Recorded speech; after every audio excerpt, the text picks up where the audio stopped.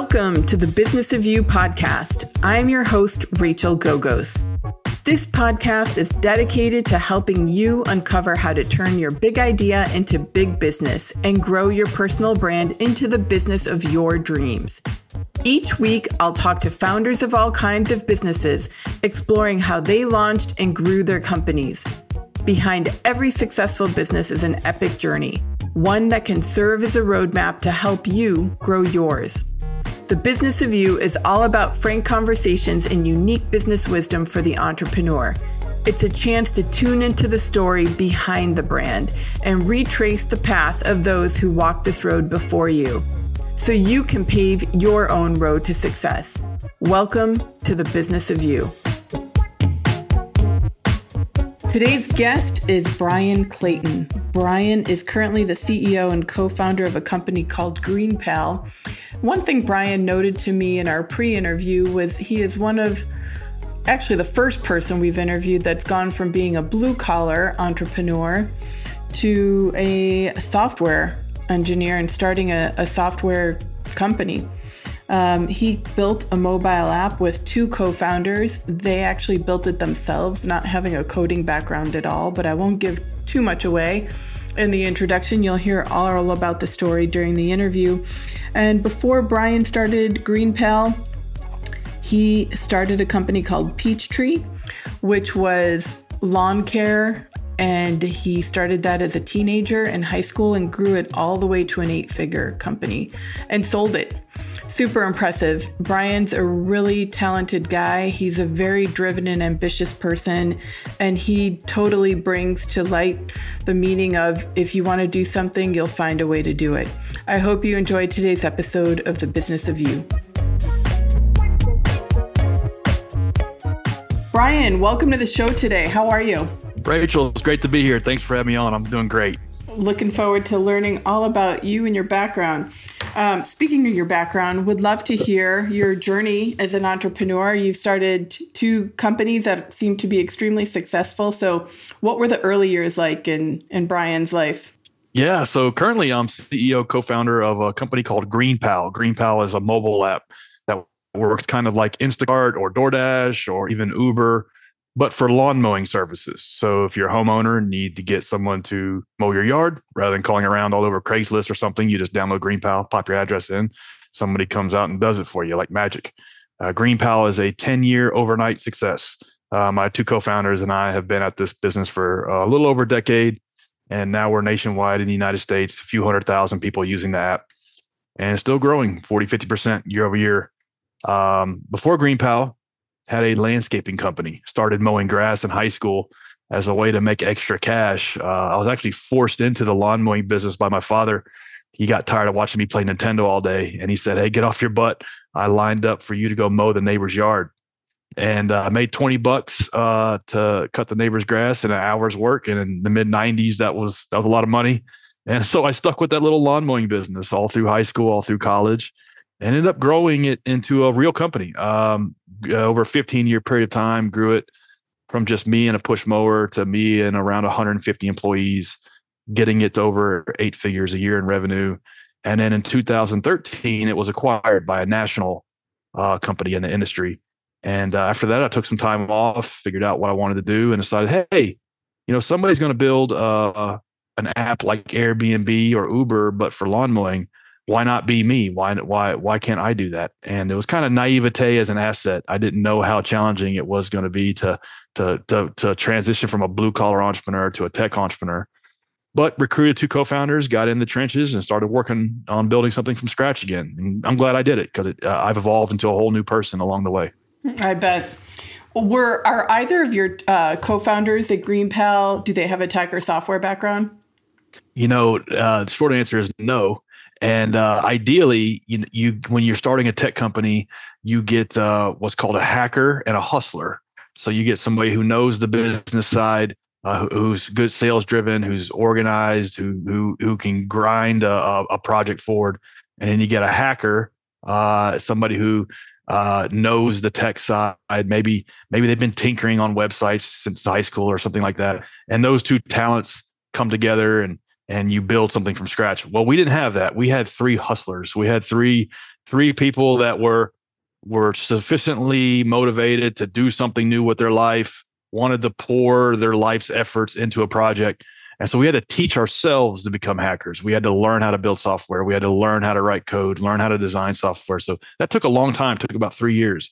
But I think you can take either approach. You can recruit a technical co-founder, or you can become one these days. How is it having three co-founders? How has that, and which of the three of you was the initiator? Whose idea was this? So the idea was I came up with while I was running the landscaping business, because it was kind of obvious to me. As I grew that landscaping business to 90 trucks going out every day, we had a brand presence in our local marketplace in Nashville, Tennessee. People knew us for landscaping, and so people would call us all day long wanting us to do basic lawn maintenance services for them. But we no longer offered those services to residential clientele. We were doing bigger contracts, airports, shopping centers, apartments, things of that sort. And we no longer did the basic lawn maintenance. Right. Mm-hmm.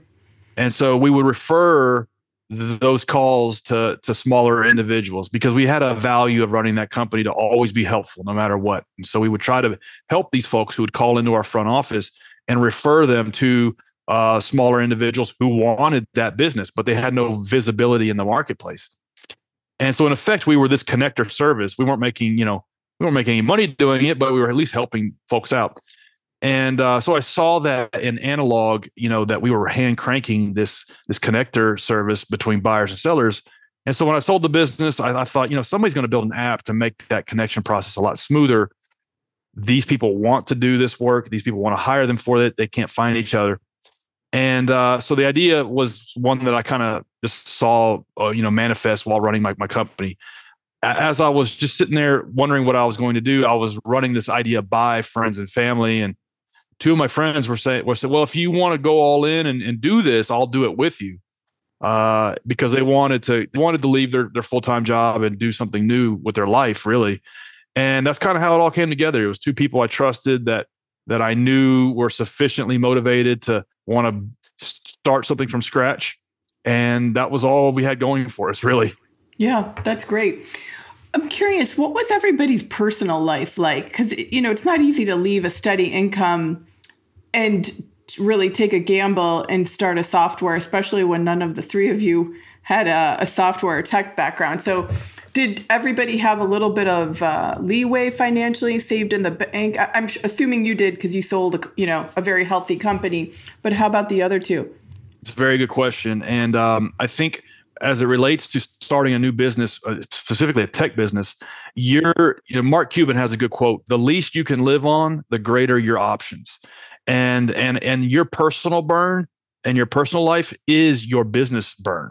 They really are one and the same. And that was one thing I was actually looking for with co-founders was I need two people that can live on rice and beans for a long time. We weren't unicorns. We were really cockroaches. You couldn't kill us.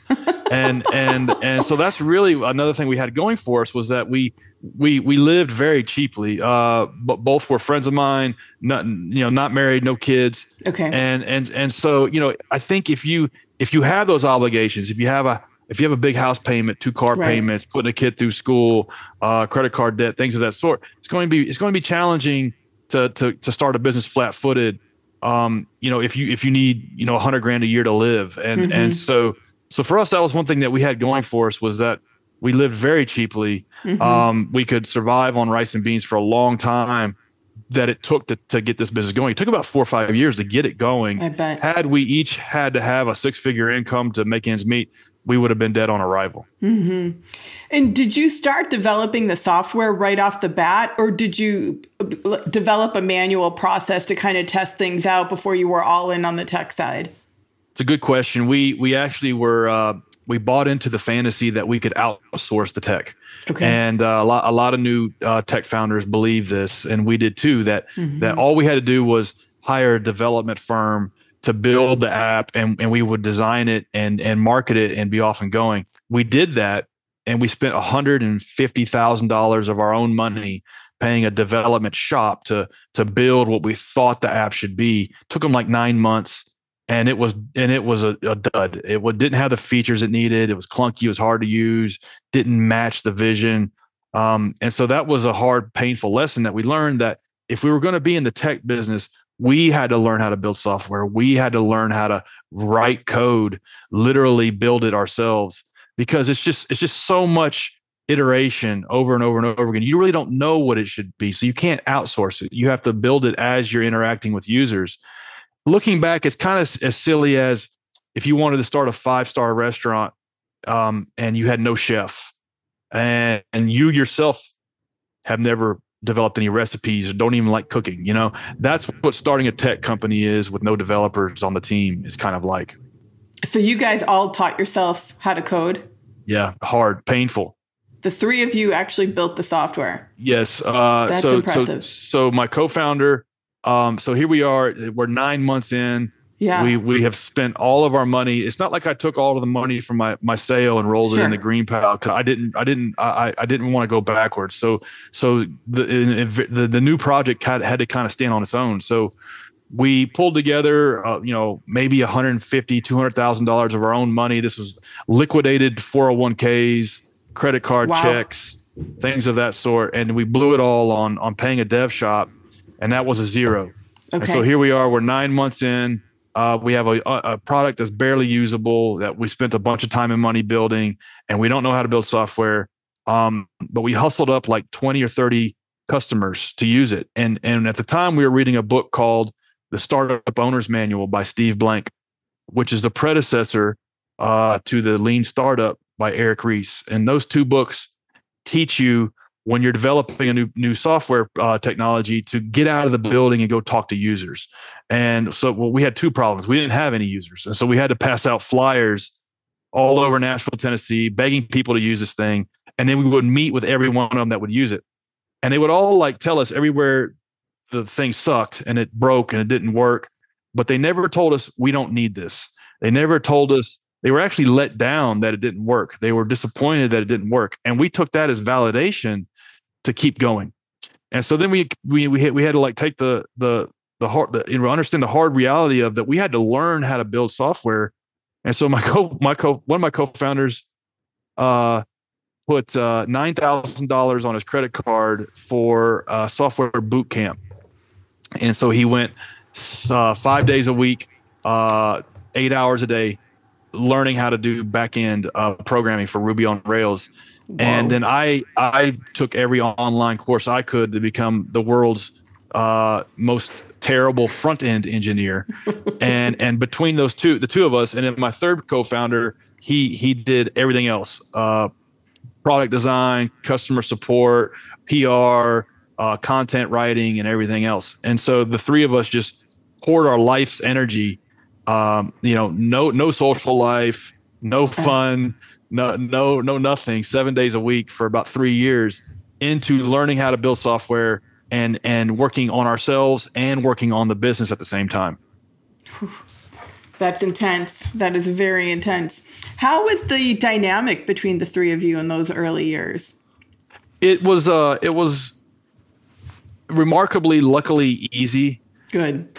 Because, and I say luckily, because most co-founder relationships break apart because, for whatever reasons, one person thinks the other person's working harder, right, or one person thinks the other person is slacking, or there's not a clear delineation of who's supposed to be doing what. And so most co-founder relationships bust apart because of that. And I actually coach founders to try to go alone for a while before you just rush out and get a co-founder. Because I got extremely lucky that the three of us had made the decision that no matter what, we were going to work on our best idea, and we were going to pour our life's GDP, I guess you could say, our life's output into our best idea. And I guess fortunately, none of us are terribly creative because we had one good idea. It was this Uber for lawn mowing. And so we just showed up every day, 6-7 days a week, working on this one idea, and slowly got a little momentum going, slowly started making a little bit of money, slowly taking that money and putting it back to work with more developers and more designers, more content creators, things like that. And slowly got the snowball going, but it took a while. And so we never really had any big disagreements across the three of us. Now we all three, took solace in the fact of how hard it was, and we all three were, I guess, benevolent to one another in terms of not giving up. But luckily, we didn't have any like misalignment of what we were trying to do. I read a pretty good quote the other day. It was Charlie Munger's 99th birthday yesterday, who is Warren Buffett's right-hand man. And he said, most of life's problems are due to the fact that one is forgetting what one is trying to do. And I think that's so true in life and business. Like a lot of times we get sidetracked from what the goal is and what it is we're trying to do. And if you just focus on what that goal is, it takes care of a lot of these little things. And that's how it was for us. We were maniacally focused to build something that was meaningful and big to hundreds of thousands, hopefully one day millions of users. And we didn't really worry about anything else. Mm-hmm. That's great that you were able to do that and stay focused. That is a massive problem for so many entrepreneurs, right? How did you start to expand? Once you got the software just right, how did you start to expand nationally? What was your, after Nashville, like, what, was it a next city or a next state? And is it through franchise? So if you could talk a little bit about that. That was a big challenge. We wanted a nationwide product, and that was the goal day one. But we knew that the product wasn't good enough to expand into other cities. So we spent 3 years in Nashville, Tennessee, just in our own backyard with hundreds of users, eventually 1,000 users, then 2,000 or 3,000 users, making the experience more delightful, easier, more reliable, more predictable, basically making more people happy on a daily basis than pissed off on a daily basis. There was once upon a time, it was inverse. Like out of 100 people, 90 would be pissed off. And then we had to invert that. And so we knew there was no reason to go to any of the cities until we can make a product that was delightful and an experience that was delightful. And so we knew, okay, well, let's just stay here. As much as it stinks to just only be local, let's just stay here and get it right before we move into other cities. And after about year 2 or 3, that's what we did. And then we moved into our second city, which was Tampa, Florida. The only reason we picked Tampa, Florida was because we had a friend that lived there that we could crash on his couch. And we worked there locally for a while, and then slowly began to develop a playbook where we could roll out and stand up cities without having to go there, and to do it remotely from our office in Nashville. And so little by little, we refined the playbook, got it better and better, and made it repeatable and predictable. Yeah. So we're in every major city in the United States. Any city with a population of above 20,000, you can order a lawn mowing service using your GreenPal app. Through the app. Wow. So after Tampa, what was your next city? The first cities were Nashville, Tampa, Atlanta, then Charlotte, then St. Louis. I mean, I could probably name the first 30. And all of that was very hand cranking. It was going there. It was, I know the coffee. I know the inside of every Starbucks in the Tampa Bay area. Meeting with vendors, meeting with suppliers, meeting with homeowners, meeting with the people on the consumer side as well. Getting that feedback face to face. It was required at the time because we didn't know what we were doing. There was no playbook. We were figuring it out. And I believe like the first 100 or maybe even 1,000 sales of whatever business you have should be hand to hand, should be face to face, should be manual. So then what the systems and processes and technology you need to build, and how that needs to shape, because you don't know until you hand crank it. So that's how it was for us. We had to build these cities very locally from the ground up until we could figure out a process to roll them out faster. And would all three of you kind of migrate to that next city after you got the city you were in more autonomous? No, it was just me at the time. Because my co-founder that went to code school, there was just a mountain of work for him to do, and so like we needed him behind his laptop in a windowless office for as many hours a week as possible. And then my other co-founder, Gene, his job was content and PR. So as I was going to, let's say, Charlotte, North Carolina, he was grinding out the pitches for the local media begging them to cover us. Your local Fox, ABC, CBS, your local newspaper, begging them to cover the launch, and did remarkably well. Every year he's on TV 40 or 50 times, doing local earned media, and so that was all he focused on. That was a big part of our strategy. Yeah, that's smart. So what is your business model? Do you make a small percentage of every lawn that's cut, or how does that work? Yeah, much like Uber or even DoorDash, we take a percentage of the transaction that flows to the platform. That varies depending on how much volume the vendor is doing on the platform, from like 5 to 20%. And so it's our job to load up the lawn care service provider's schedule with as much work as he or she wants to do.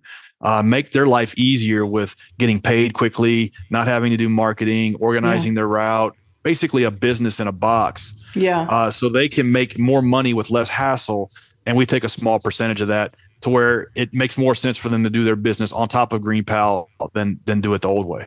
Okay, interesting. Well, and you're doing like all the sales, marketing, the bookings, right? That's right. All done through the app. And I think too, traditionally, like this is an industry that probably suffers with being responsive and booking things, right? And being consistent. Yeah, there's the problem. So the problem we solve on the vendors, there's two value propositions and almost two customers. The problem we solve on the vendor side, on the pro side, is getting paid quickly, because every lawn care pro is like the last person to get paid in the stack of family bills. And they have like this accounts receivable that just looks horrible. It's 30, 60, 90, 120 days plus. Wow. We eliminate that for them. They get paid within 24 hours of the work that they do. So that's a big value add, getting all the work that they want to do and organizing that in one place. Yes. And then on the consumer side, it's responsiveness, it's speed. It's if I hire them for Thursday, I get it done on Thursday. There's this weird phenomenon of the case of the disappearing lawn guy, where they show up maybe one time and then they drop off the face of the earth. And when we first started the business, we thought that the value prop was going to be cost savings, because as a consumer, you sign up and you get 5 quotes back in like a minute. Yeah. And you can compare those quotes. If you want to hire the cheapest one, you can. So we thought, okay, this would be a competitive way for them to save money. And as time went on, we were talking and interviewing more consumers. We began to understand that no, it really wasn't cost. It's reliability. It's will the person show up and actually do the job and do it right was way more important than saving $5 a lawn mowing. Yeah. And so as time goes on, we have optimized for speed, reliability, and just peace of mind, knowing that you're going to set it up for every 2 weeks and they're going to be there and you don't have to worry about it. You don't have to like wrangle the lawn guy anymore. Right. I noticed on your website too that you're offering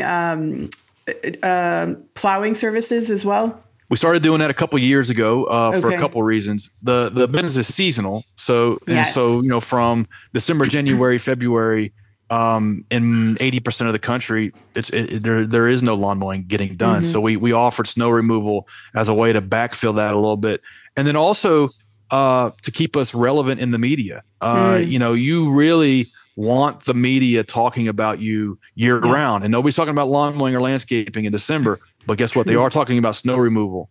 And so we're covered in local media affiliates year round because we offer snow removal now. We don't make a ton of money on it, but it does keep us relevant in kind of the ether of people talking about stuff, which is what a lot of our customers come through organic SEO.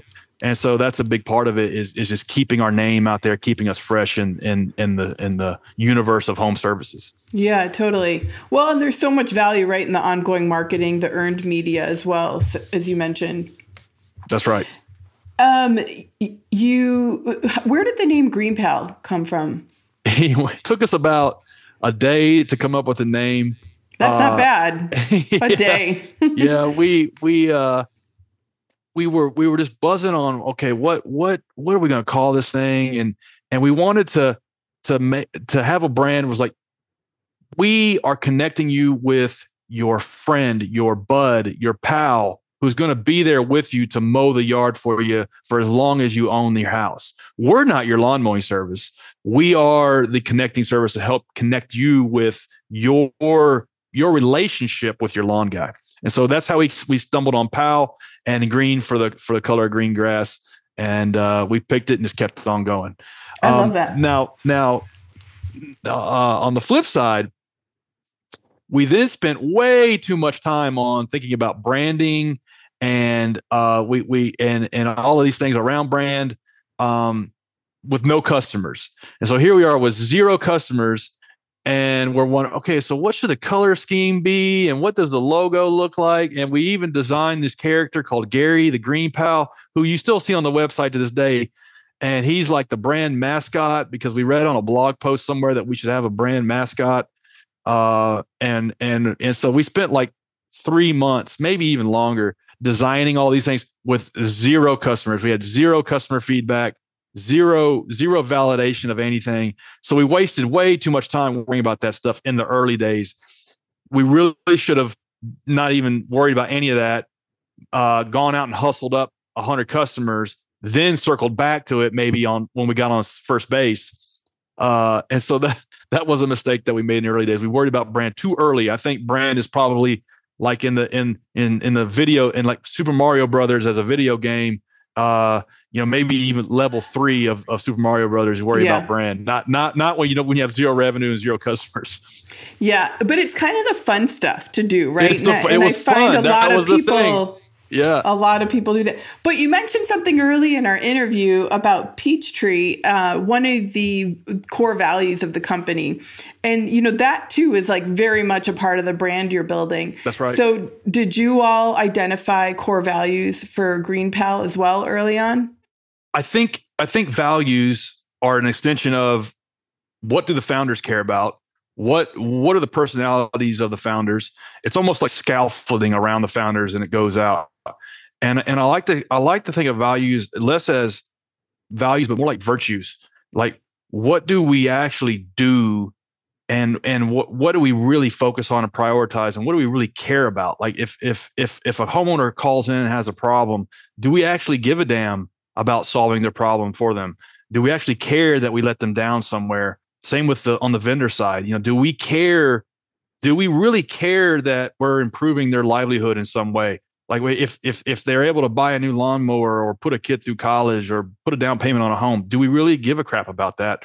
These are our values, and more or less they manifest in terms of virtues. Like, we celebrate these things. We celebrate when a vendor tells us that they were able to hire a new employee, or they were able to pay down student loan debt or something like that. And so these are more or less our values. Like, we care about improving the livelihood of the service providers that use our platform. We care about offering a nice convenience to homeowners, and really not even worry about writing a bunch of words on a wall and calling them our values. Like, keeping it simple, like really giving a crap about the people that use our platform is where our values come from, and try to manifest them into virtues that, what does the customer support phone ticket center look like? Are we getting the people back to people in an hour or less, or what does the live chat look like? Or when somebody calls in, do we pick up? Really giving a crap about these things is where our values come from. Yeah, no, and I think that's great. And I think customer service, right, all the last things you mentioned, those are so important in terms of building a brand, right? I mean, that's really the substance behind the brand. The other pieces, the logo, the colors, the mascot, like those are kind of the pretty front end pieces. It's like, when we walk out of our home, what are we wearing that morning? That says a little bit about us, but what really tells people about us is, what's in our soul, how we behave as humans. And that's right. I think that very much converts to companies as well. Yeah, the brand is a promise. And it's a promise of what's going to happen. Are you going? If you have a problem, are you going to get taken care of? Is this thing going to work? Is it going to solve a problem for me? And everything you're doing on a daily basis are deposits into the brand bank account, or withdrawals. Yes. And if you try to cut corners on outsourcing your customer service to somewhere else where people don't care about the people using the product, those are that may be a withdrawal from customer service. I mean, from brand equity. And so for us, we look at it that way. Like, brand is a bank account, and you're making deposits every day, or you're making withdrawals. And if you get overdrawn, particularly going into a recession, you could go into a death spiral. Yeah, such a good point. So what do you see in the future for GreenPal? I mean, you've expanded now across the country. What are some of your goals for this year and then on into the future? We keep our goals pretty simple. We write some goals on the wall, but we almost don't even worry about them. We worry about the process, the routine, and the daily habits of what our team is doing. Our team is now 45 people. What is the daily process? What is the system look like that's going to get us to the goal? So we focus all of our time on that. But 5 years, we really want to be in the lexicon of the English language, kind of like Uber and DoorDash and Instacart are. These companies have raised billions of dollars in venture capital. We haven't raised any outside capital, so we're kind of bootstrapping our way there. But right now we're around 300,000 people using the app to get this chore done. We want to beat 1 million and 9 figures in revenue. And so we're working on the process and the system and routine to get there is where we spend all of our time. But those are our big goals. Do you think you'll ever raise outside capital or have the need to? In the early days it's kind of a paradox. I think we are where we are because we bootstrapped. There was a lot of ideas for Uber for X ideas, Uber for home cleaning, laundry service, valet parking, locksmithing, tow trucks, you name it. And 95% of them crashed and burned, and they crashed and burned a lot of venture capital with them. And so for one reason why we kind of made it out of that alive is because we had to focus on one thing, our customer, because we had to get revenue to stay alive. And so that simple thing is what kept us alive for a long time. So I don't think we ever will, to be honest. But then again, if you said, okay, well, rewind 10 years, and if you had to do it all over again, knowing what you know now, what would you do? I would go raise a bunch of venture capital because I can move really quickly and I wouldn't make all those mistakes. So it's kind of a paradox. Right. But I think the ship has already sailed for us. We're profitable. We have 3 lines on our cap table as our 3 co-founders. So that's really nice. And that's true. Yeah. And so, and we're kind of in charge of our own destiny. I think it's the next couple of years are going to be pretty painful for a lot of startups that raise a bunch of capital because the dynamics of that they're going to start to unwind. So it's a good spot to be in now. Right. Well, and thankfully too, you seem to be in a pretty recession-proof industry, right? As long as people want to keep outsourcing. Yeah, the grass is always going to grow, and it's not a sexy business, and I think there's correlation between the least glamorous your business, the greater your chances of success, and the more durable the business. Really? And so I think that I really do. It's a great time to be a plumber. It's a great time to have a roofing company. It's a great time to have these traditional style of businesses because they're durable and they're less susceptible to these extreme ups and downs that we're seeing in the last couple of years. So true. All the trades, I think, are. And I also don't think they're susceptible really to AI. No. Unless there's some robot invented that could cut your grass, which, I guess they have those robo things for the house to vacuum. But, there's so many nuances to a yard. You know? Right. Yeah. I think we're going to see the maid from the Jetsons. I can't remember her name before. Neither. But I saw an interesting infographic the other day about how many technologies the Jetsons predicted. So I think we're going to see Molly or whatever her name was before we have robotic mowers doing all the trimming. Well, it's great. Where's the best place for people to learn about you, and also where can they download the app if they're interested? If somebody doesn't want to waste time wrangling a lawn guy or mowing your own yard, just download GreenPal in the App Store or Play Store. And then anybody wants to reach out to me personally, Instagram's a great place to reach me, Bryan M. Clayton. Just drop me a DM there. Awesome. Thanks so much, Bryan. Thank you, Rachel. I enjoyed it. I hope you enjoyed this episode of The Business of You. If you found a little dose of inspiration or learned something new, please leave a review and share it with a friend or even 2. Interested in building your brand and business? tune in next time to the Business of You podcast. And remember, there's only one you. You're the biggest differentiator your business has. Until next time, friends.